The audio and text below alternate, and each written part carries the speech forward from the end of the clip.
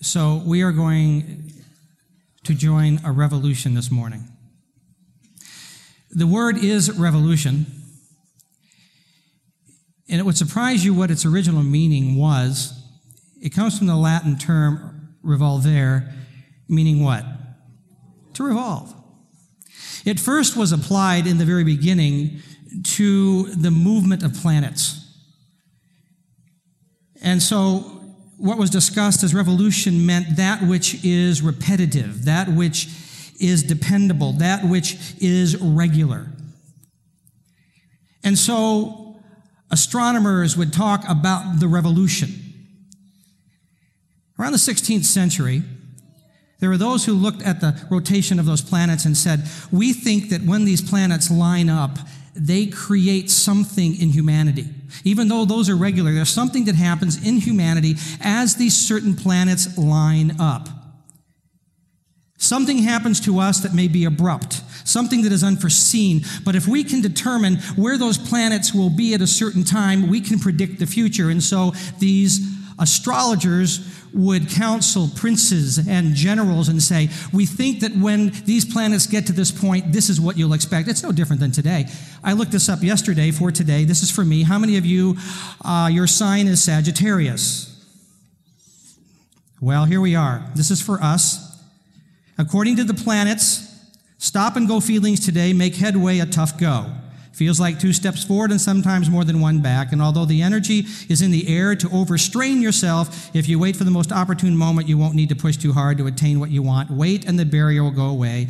What you want may not come as fast as you'd like. Try to have a little patience. So for you who are Sagittarius, you can leave now. You've had your prophetic word. It's according to what the planets do. So what transpired is that which intended in the beginning revolution to be that which was regular, that which was repetitive, soon came to mean that which is sudden, that which is unpredictable, that which is not man-made. It suddenly just appears. So when the Messiah came to this earth, he had revolution in mind. It was his intention to revolve us back to what was the original intention for you being birthed. It was to be created in his image. For that to happen, there had to be function and relation. The function was this, that we were to be the representatives of a very loving and authoritative dominion on the earth. We were to be the image of God here. We were to be to those who would rule in his stead. If you want to know what your purpose is, it's more than just to be a CEO or to run your own company or to be a wonderful mother. Your intention from God was for you to rule in his stead on this earth. There was a function. But there was also a relationship, for that was to be done as children of God, sons and daughters of God. And in fact, without the relationship, there could be no function. But we know that mom and dad, Adam and Eve, messed that up. They fell prey to a temptation to say there's an alternative ending. And instead of being children of trust, they wanted to be gods in control. They said, we can do this. And when they disconnected from God, it created an incredible disharmony in what God had created. You can read Genesis 1 and 2, and you'll find that even the earth began to rebel, the soil itself. The animals began to rebel. We began to blame each other for the problems in life, and wanting our own way, we blamed others and even resorted to violence. You see it today. It happened to Adam and Eve's 2 sons. One killed the other. It also created this intense power struggle between the genders. In fact, part of the curse was this, that women, when they give birth, will be in pain, and in addition to that, men will rule over women. It was part of the curse, and you go, yeah, I know, that is a curse. And worst of all, we would be continually running from our Creator instead of running to him. And the amazing thing is that he never stopped running after us. And that just blows me away. So when the Messiah comes, there is this, finally, the one who has come after us, who can give us the regularity and the repetitiveness of a God in control. Because simply with God, there is an absolute. There is a regularity. There is a steadfastness. Several years ago, Pam and I went to Tinseltown to go to a movie, and on the way there, we stopped at Subway to get a sandwich to take into the theater, because Subway sandwiches are much healthier than 5-hour hot dogs and heart attack nachos. And I know when you go in there, there's this sign that says, no outside food or drink. So we stood inside till it became inside food, and we headed in. When you want to break the law, you can find ways. So you say, well, wait a minute, they're going to stop you. But see, we knew the assistant manager. We knew a guy who knew the boss. We thought, just let it slide. So sure enough, he was on duty right there where they take the tickets, and we walked in and said, hey, how you doing? Good, and good to see you. He went to this church till he moved out of town. He said, man, how you doing? Good. What do you got there? Subway. He said, you can't eat that in here. Oh, you'll let us buy? No. And the movie's about ready to start, so it's not like there's a whole lot of time. He says, either take it back outside and eat it, or throw it away. I said, but it's just, no. He is no longer our friend. And we made him move out of town. See, we thought because we knew a guy, we could get by. It didn't work. And it's no different than us today. We think that if we know a guy, we can get by. See, right now in our culture is this whole thing of relativity, that there are no real laws and we can just get by because we know, it's just, there's no absolute. So in response to that, Paul the Apostle writes these words to the church in Galatia, and he says this: we Jews know that we have no advantage of birth over non-Jewish sinners. We know very well that we are not set right. And notice that word, those two words, set right, you might want to circle those. Are not set right with God by rule keeping, but only through personal faith in Jesus Christ. How do we know? We tried it, and we had the best system of rules the world has ever seen. Convinced that no human being can please God by self-improvement, we believed in Jesus as the Messiah so that we might be set right before God by trusting in the Messiah, not by trying to be good. See, the problem was this. The Jews knew a guy. His name was Abraham. They said, as we know Abraham, we get in. Even if we break the rules, we get in. And Jesus said, no, you don't. You don't get in. And we do the same thing today. We bend the rules, we break the rules, whatever those things are. We know that God said do this, we don't do this, but see, we know a guy, we know a priest. The priest is going to get us there. We know a girl, mama, my mom will pray for me, she'll get me in there. The family that I belong to, they've always been part of the church, so I will get in. That word that I had you circle, set right, the word is actually the word justified. And the bottom line of this is that we can't get right relationally or in our function, the way that God designed, without justification. It's just not going to happen. It is the only way. And justification is simply this: putting faith in Jesus to set us right. That's it. Jesus said, I am the way, the truth, and the life, and no one comes to the Father but through me. So either he's a liar or a lunatic, or it's true. In fact, he later would say, I am the door, and it's a very narrow door. But I'm the way in there. But you see, we resort back and say, no, you can't be the only way.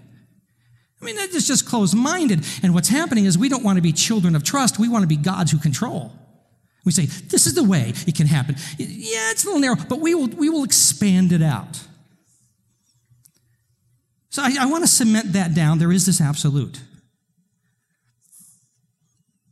And then I look at this and say, okay, there is this absolute that we got to put our faith in Jesus, and then there's got to be a lot more. So what is it in addition? Because there's got to be more to this. So it's Jesus, and what else do I need to do? What is the rest of the stuff? And yeah, I know there's those things that Jesus said, I'm the way, and then he said, okay, and by the way, because when you're following me, don't hate each other, don't murder each other, don't lust after each other, don't objectify each other, turn the other cheek. Those things are there. That's part of just loving God and loving people. That's the deal.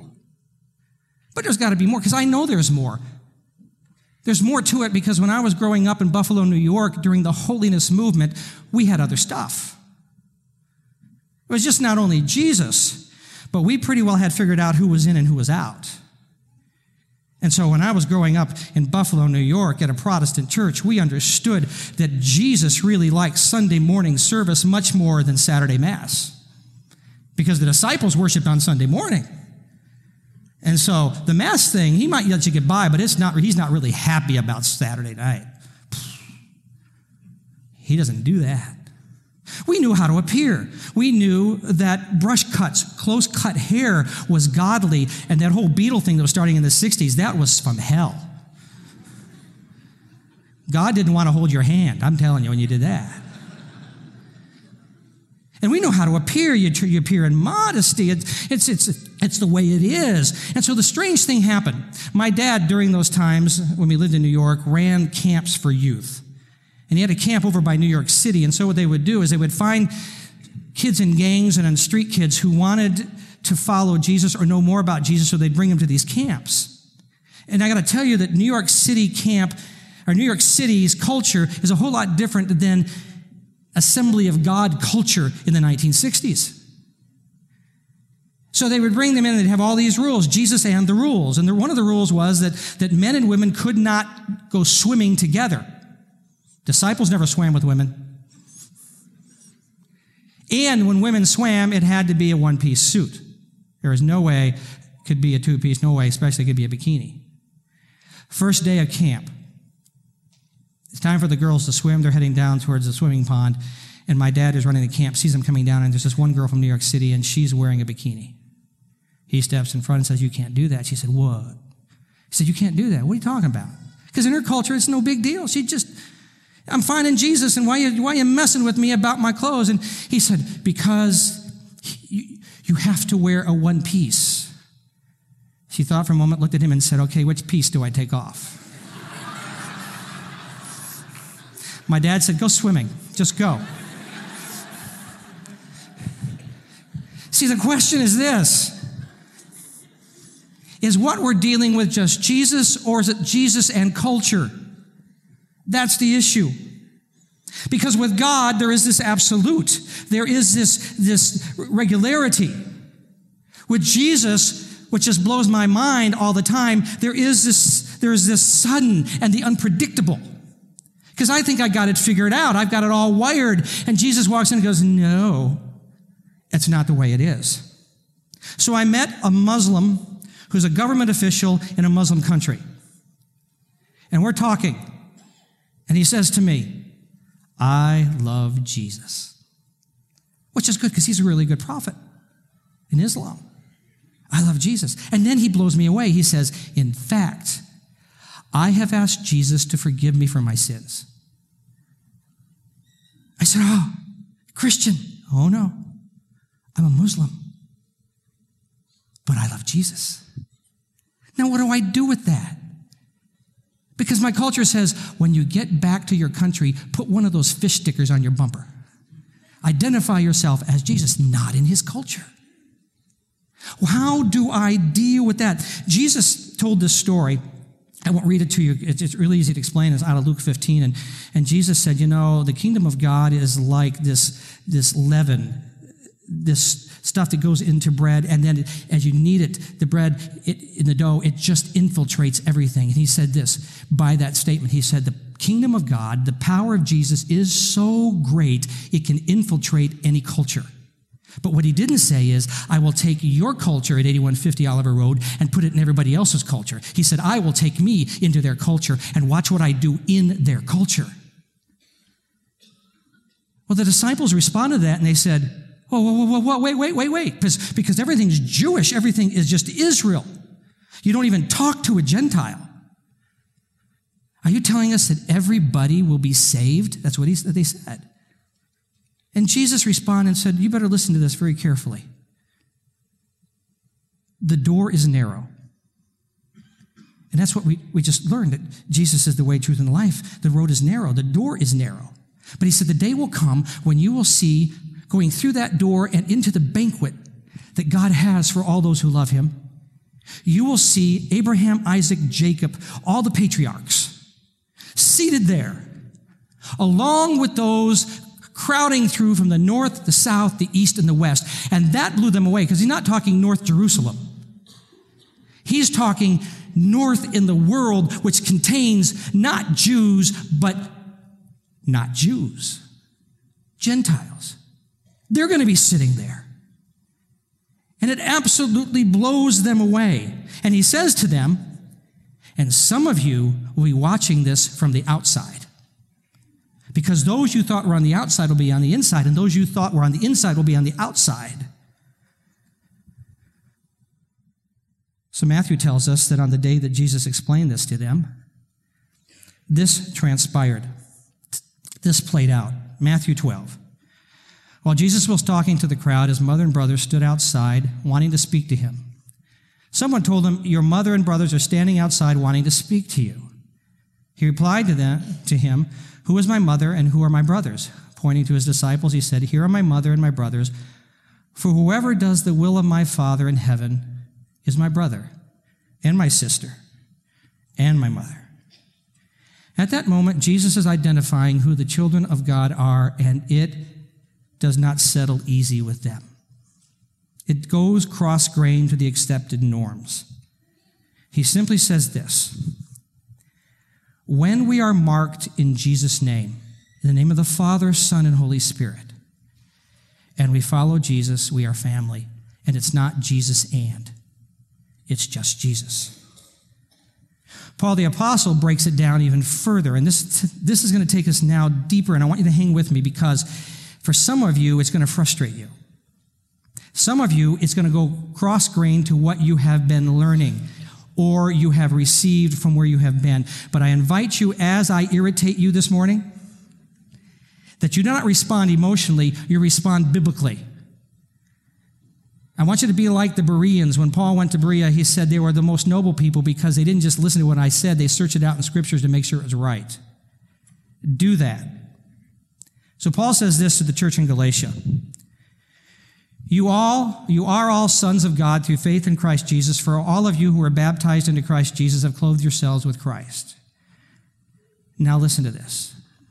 There is neither Jew nor Greek, slave nor free, male nor female. Now, he's not talking about the uniqueness. He's not saying we're all the same the way we were created. No. But he's talking about equality.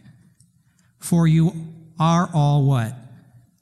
One in Christ Jesus. If you belong to Christ, then you are Abraham's seed and heirs according to the promise. This is revolutionary.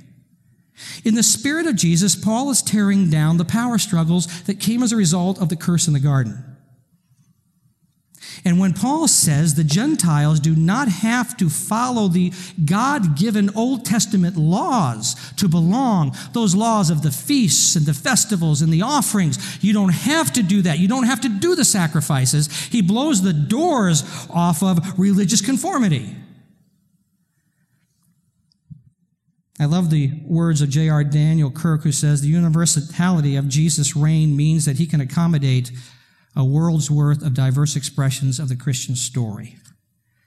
It's not a tight system. You see, I'm a melancholy personality. That means I like everything analyzed and structured, and I like it in its box.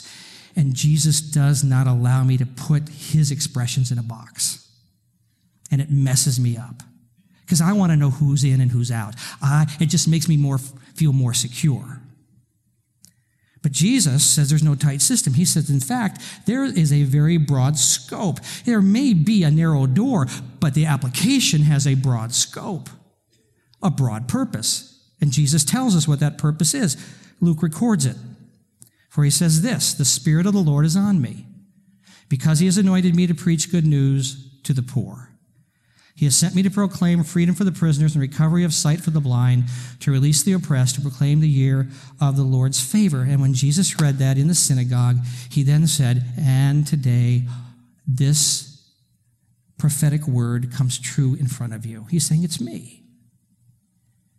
He sits down and his audience looks at him and says, wait. Aren't you Mary and Joe's kid? What are you saying? And Jesus says, you don't get it.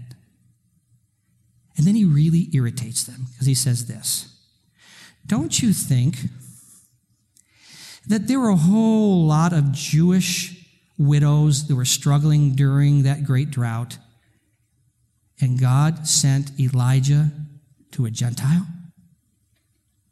Why would he do that? And don't you think that there were a whole lot of lepers in Israel that needed to be healed, yet God sends Naaman the Syrian, the Gentile, to Elisha? It so ticked them off, it said they tried to grab him and throw him off a cliff. It so irritated them. When it comes to rescue, revolution breaks down walls. We start with what we are used to. We start with our Lutheran culture or our Catholic culture or our Pentecostal charismatic culture or the American culture. And we see everything through that. Jesus doesn't see Pentecostal, Lutheran, American, Canadian. He doesn't see that. In fact, he said, all the walls come down. I just see the whole thing. When you were a kid, did you ever do this? Take your hands and go like this. You do that, everybody? Oh, don't be a stick in the mud. Do it. Okay, then you do this. Just hold it, okay? So here's the church. Here's the steeple. Open the door. What? Oh, isn't that wonderful? And that's how we see life. Come on in and join me right here and see all the people. It's not that way at all. In fact, it should be this way. Here's the church. There is no steeple. Go through the open doors and rescue all the people. If it's true that he came to set every prisoner of war free, then it includes that Buddhist lady in Thailand that's being trafficked right now. If it's true that he came to set the prisoners of war free, then it includes that Muslim boy in Pakistan who's working slave labor in the brick factory 12 to 14 hours a day. If it's true that he came to set the prisoners of war free, then it includes those refugees from Nepal, those Hindus who have come here and in Erie, Pennsylvania, right now are feeling extreme poverty and oppression. Because in God, there are no walls. It's just wide open space. So we've got to start there, understanding that in revolution, the walls come down, and we've just got to infiltrate wherever God takes us and do what he said he wanted us to do, and he showed us, set prisoners of war free, because we have the authority to do that. Now, if that's going to happen, listen to me, if that's going to happen, then understand that revolution also tears down hierarchies. Now, this is going to get sticky. Because we know that Jesus picked 12 men. And he said, I will disciple you, and he disciples them, and they go out and they heal, and they cast out demons, and they preach the good news. And they get cocky because they were rejects before, and Jesus took them off the reject pile and brought them in. And now they're getting cocky to the place that they want to argue about who will be the greatest in the kingdom of heaven. And men, our ego just loves to grab hold of power and position. In fact, we try to bring it into the church. Hey, let's get me elected to this spot. Let me do this thing, and I'll be in charge, and I'll be in front, and we just carry it in. What they didn't understand is this, that God's kingdom never recruits the powerful and the glorious. But he looks for the weak and the shameful and infuses them with his power and his glory.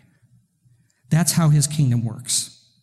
So while the guys are fighting over who's going to be first in the kingdom, forgetting who they were when he came to them, Jesus continues to build his kingdom the way that he wants it built. And it's amazing to me that he goes after those who are unclean. There is this woman who's been hemorrhaging for years. And if you as a woman bleed continuously, you are unclean continuously. You cannot worship. You cannot go to the temple. You can't touch holy men. You can't touch those who are already clean. You are an outcast. You are unclean. Yet she's willing to risk making that rabbi unclean because she thinks and has the faith to believe that he will give her mercy. And so she breaks through a crowd, she grabs the hem of his garment, and she is healed, and he turns around, this unclean woman does not rebuke her, but he says this, "Daughter, welcome to the family, you who are unclean." Oh, that's nasty.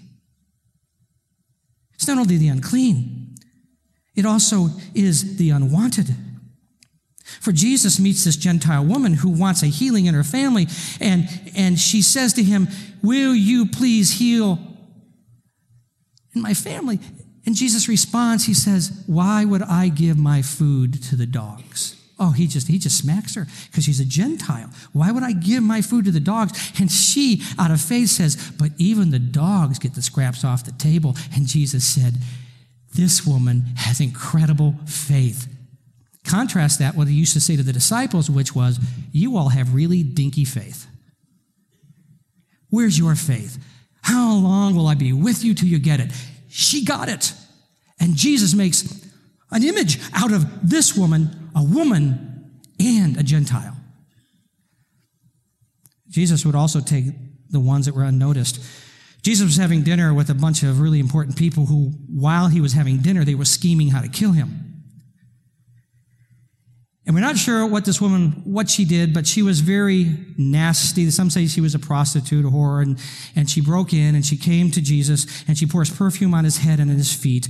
And there's a big discussion. If he knew who she was, he wouldn't even get touched. And he turns and he said, "This woman has anointed me for my future. And wherever this story is told in the future of me, she will be mentioned on her incredible expression of worship."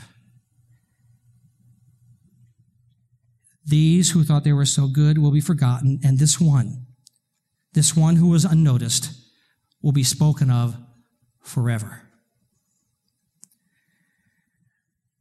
The gender roles are upheld. Jesus upheld them and he had to with those guys, because if he'd have started with women disciples, no one would have listened. So he started with these men within this culture, giving them positions of power.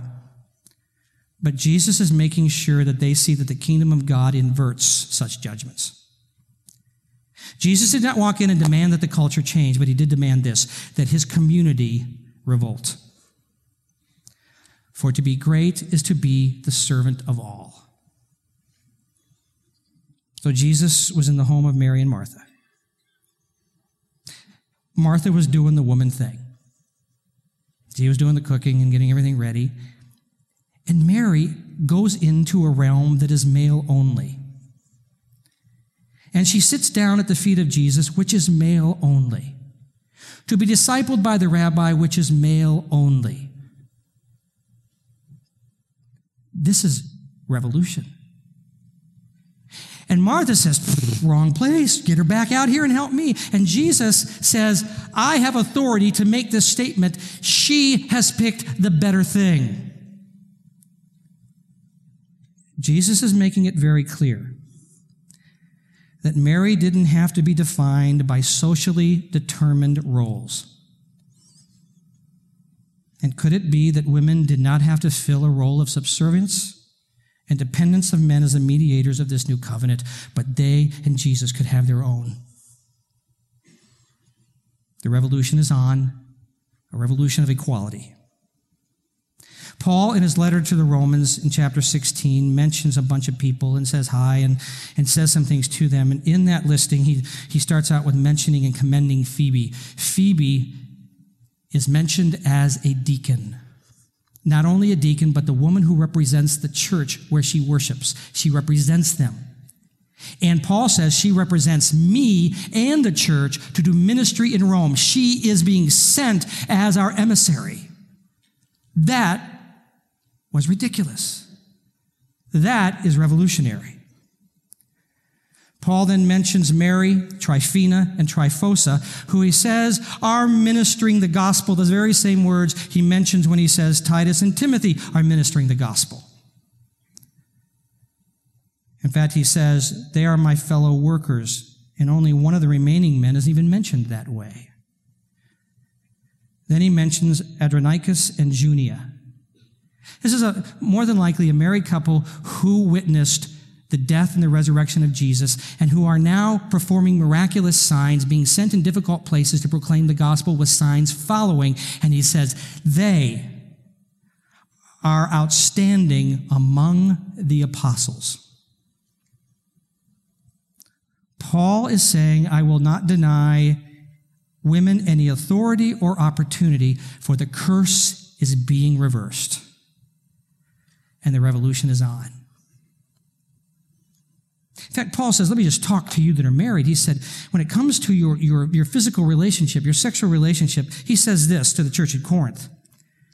For the wife does not have authority over her own body, but the husband does. Likewise, the husband does not have authority over his own body, but the wife does. The fact that he said that a woman has authority over a man in anything, and especially his body, was just groundbreaking. He is saying that there is a mutuality in marriage. The revolution is on. You say, but you go with that whole thing that Paul talks about worship, and there seems to be this gender hierarchy. And he said, oh, yeah, you're right. Because here's what Paul says. He says that because of creation, women are under the authority of men. He says that they are created for men and are man's glory. Hallelujah. But then he says, but let me finish the story. 1 Corinthians 11, verse 10. Don't, by the way, read too much into the differences here between men and women. Neither man nor woman can go it alone or claim priority. Man was created first as a beautiful, shining reflection of God, and that is true. But the head on a woman's body clearly outshines in beauty the head, her husband. Amen. The first woman came from man, true, but ever since then, every man comes from a woman. And since virtually everything comes from God anyway, let's quit going through these who's first routines. Hierarchy is based on creation. Hierarchy is based on creation. Mutual dependence is based on new creation. That everyone is united in Christ, and there is no Greek or Jew or male or female, for the revolution is on. Paul says, I understand that there's cultural issues we need to deal with. And so in Corinth, he says, look, ladies, don't worship without something on your head. Guys, don't worship with your head covered. See, we need to understand the culture of that day. How you dressed signified your sexual availability. So what he's saying is, I don't want you to dress in such a way that creates a communication during worship that you're available. Leave all that stuff outside of the worship. So when you're leading worship, don't appear that you're trying to deal with the whole sexual thing at that time. Blessed be the name of the Lord. Would you like to go out and have some dinner? You're not going to do that. Blessed be the name of the Lord. Would you like to see my fabulous abs? She's not going to do that. He said, you got to be honorable, because in your culture that you live in, you must honor the authority over you, because the authority has been established by God, and you must honor the people that are serving under you. You must be honorable in what you do, even though you are free. Because he says to the church at Corinth, he says, all things are lawful for you, but not everything is edifying. Not everything is beneficial to the community or to you. So be careful what you do within the community, because you do have the freedom, but you've got to be aware of the culture around you. It's important. So when Paul says that a woman should submit to her husband out of respect, you need to understand that he's dealing with a cultural issue. Because where he was and speaking to them in Ephesus, it was the culture that the women would respect the husbands and follow their leadership. It is the culture. He didn't walk in and destroy the culture. He walked in and said, here's how the kingdom works. So we need to honor that. So honor that. But he turns it upside down on its head because he said, okay, ladies, respect your husband. Honor him. And then he says this to the gentleman. I want you to love her as Christ loves the church.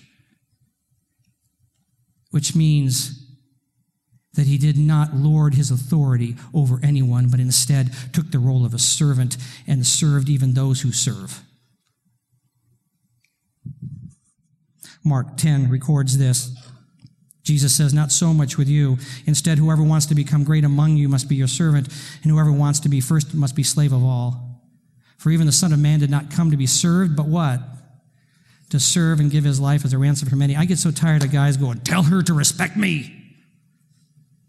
Dude, are you loving her as Christ loves the church? Because if you are, here's the deal. He did not consider equality with God something to be held on to. But instead, he became a servant and gave his life for those he loved. You say, I'm the man of the house. I'm first. Okay, Mr. First, here's the deal. Do you consider equality with your wife something you have to hold on to? Or do you even consider your lordship something to be held on to? According to Jesus, he let go of it all. And he came to his bride and said, I'm here to serve you. In fact, I'll give my life to help you become what you've been designed to do. And what woman wouldn't respect a man who does that? You say, but wait, what happens if you and Pam have an argument about something? Don't you get the final word? Oh, sometimes I think I do. But I've learned the last word on my part is the beginning of the next argument. If we follow Jesus, here's what I figured out, because it's not as detailed as I thought it was. In essence, it's this, that if we have to discuss something and we're in disagreement, then I got to go back to the words that were before, even the one about the woman respecting the man, which is this: submit to one another. Learn to work it out in holy reverence for each other. And have this mutual equality and understanding for each other.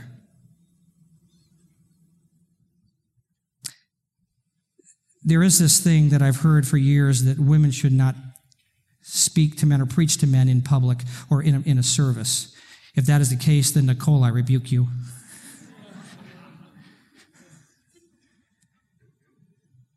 I want to take us back to that culture. Because if that is the case, if we're going to peg everything on that, then let's make sure we do everything that Paul said in that paragraph. For he not only said that I don't let women speak in public, but women, don't dress up to go to church. And all of you look really good today, so I need you to leave. He also said this: do not braid your hair or have your hair done.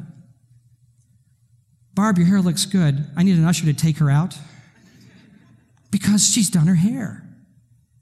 I also said this: do not adorn yourself with jewelry. So any of you that have necklaces on or rings on, you must depart. It was this cultural issue. The way that we interpret Scripture is to take the preponderance of Scripture and look at what it says and let Scripture interpret Scripture. We cannot just take a verse and say, everything's built on this. If the Bible says it, we've got to do it. If that's the case, let's go sacrifice animals. So if the preponderance of Scripture, the weight of the Scripture is Paul and Jesus saying women have been set free, that the walls have been teared down between Jew and Gentile, if there is this equality that has taken place, to take all of this Scripture that says that and this one piece over here that seems to run contrary, then we must understand that which is running contrary is honoring the culture in which they are living at this time. But to let this culture dictate our culture, which is not living that way, is to run contrary to what God wanted for his kingdom. So our charge is simply this. He said, I want you all to get those walls down. I want you to go find the oppressed and set them free. And he says it's a very broad scope. Now, there's only one way through, and that is the narrow door. It is Jesus. But the scope is broad for us to connect with whomever. And when they have come to Jesus and begun to journey with Jesus, it is not our job to say, hey, unless you wash feet, you can't follow Jesus, because it's not there. There's a church in Italy that if you don't shake hands the right way, they have a secret handshake, then you're not a follower of Christ.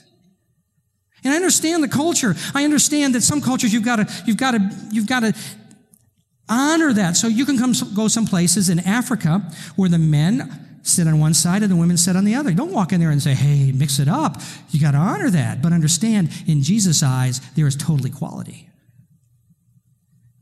So our job is to walk with those who may be different than us and just keep it focused on Jesus and that narrow door. Because they are justified if they have faith in Jesus. The door is narrow, the scope is broad. It is not our task to give the cursed the last word. It is our task to give the redemption of Jesus the last word. So how do we apply this? What do you do with this? Because this is really just a solid teaching from the Scripture. How do you do this? Jesus said, figure it out. What do you do? He didn't give us a list. He didn't say, okay, if you do 1, 2, 3, 4, 5, 6, you're good. He said, here are the principles. Here's how you love each other. Figure it out in your world. So here's what I'm going to do. This is what I figured out. I must resist demanding that others follow my worship form and my perception of what is godly. I can't do that to you. And if you want to know more about the whole judging process, go back, and we have a whole series of messages on this whole topic. Go back and download those. Get the podcast. Secondly, I must open up all the offices of apostle, prophet, evangelist, pastor, and teacher to both genders freely. And I also must expect that those, whether male or female, serving in those roles will serve as the servant of all. And if they're not the servant of all, they cannot have those roles. Finally, I must treat my wife as an equal, so that people will see that we're blended together as one, which will demonstrate the love that Jesus has for his church. So I can't tell you today if the revolution of the planets is going to make me happy. But I can tell you that the revolution of Jesus, that I become the servant of all, will make me blessed. That's what he said. And so my only question for you today then is, what are you going to do with this? And Jesus says to you, figure it out. Would you stand?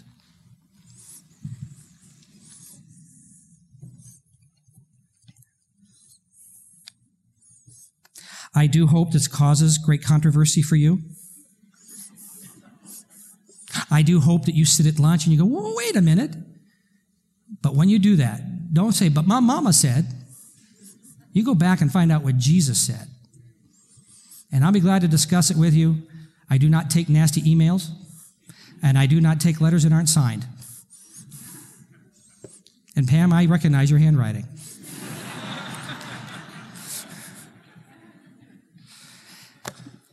So now I pray a blessing on you. I pray that you will find the freedom that Jesus has brought to his humanity. I pray that you will be an agent of that freedom. I pray that you will find open doors into lives that are so disturbed, and you will bring the good news of Jesus, that our worst moments meet his best story, and they are set free. May you be his ambassadors of freedom where hell reigns. And may you set people free, and may you be set free in your life now. In the name of the Father, Son, and Holy Spirit, I pray. Amen. God bless you. Have a great day.